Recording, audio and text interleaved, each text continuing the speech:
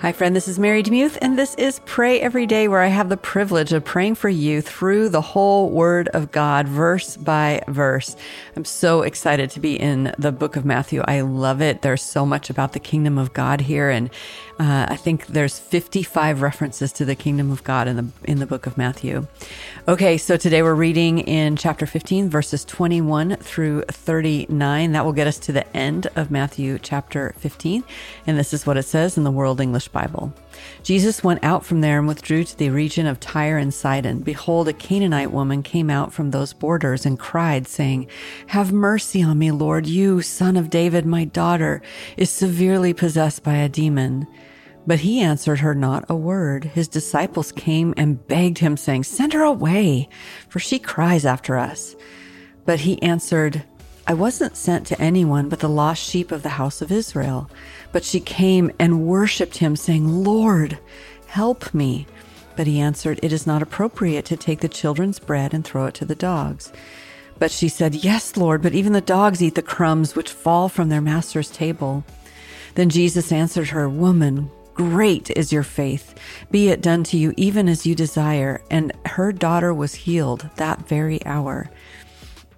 Jesus departed from there and came near to the Sea of Galilee, and he went up into the mountain and sat there. Great multitudes came to him, having with them the lame, the blind, mute, maimed, and many others, and they put them down at his feet. He healed them, so that the multitude wondered when they saw the mute speaking, the injured healed, and the lame walking, and the blind seeing, and they glorified the God of Israel.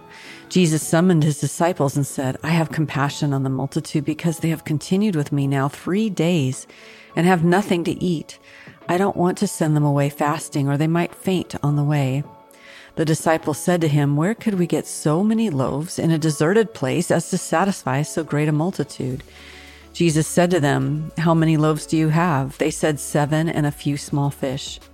He commanded the multitude to sit down on the ground, and he took the 7 loaves and the fish. He gave thanks and broke them and gave them to the disciples, and the disciples to the multitudes.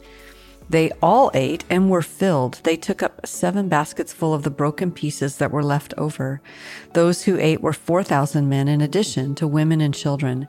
Then he sent away the multitudes, got into the boat, and came into the borders of Magdala. Mind if I pray for you?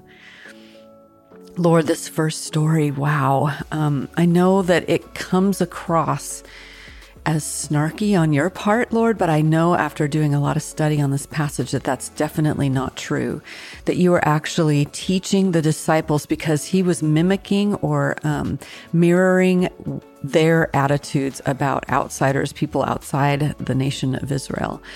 And it was a teachable moment. And I'm so grateful that you did that teachable moment. You knew exactly what was going to happen. You knew exactly what she was going to say.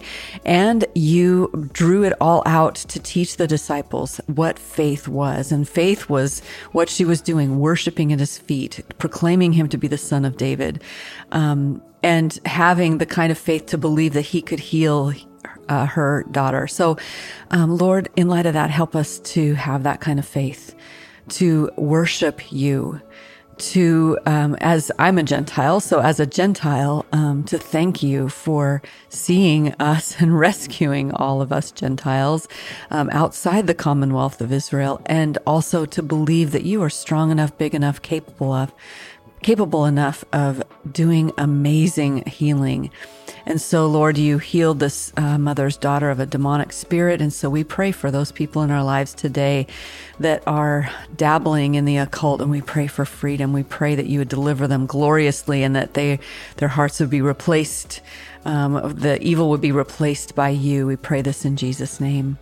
I also love the story of the feeding of the 4,000, and I'm fascinated by it because the disciples were like, "What are we going to do? We don't know what to do." They completely forgot about the feeding of the 5,000. And isn't that so much like me, Lord?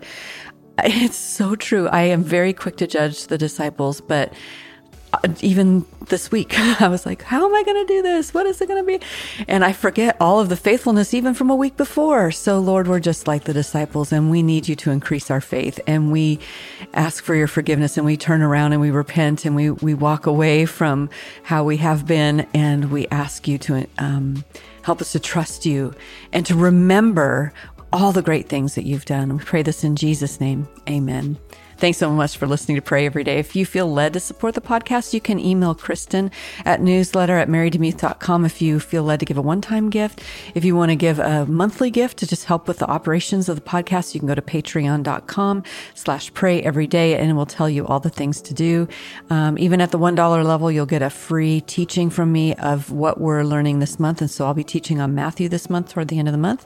And don't worry, I'll email you and you can either watch it live or watch it later. So thanks so much to all of you who support the show. And thank you particularly to those who pray. You all know how much I value prayer.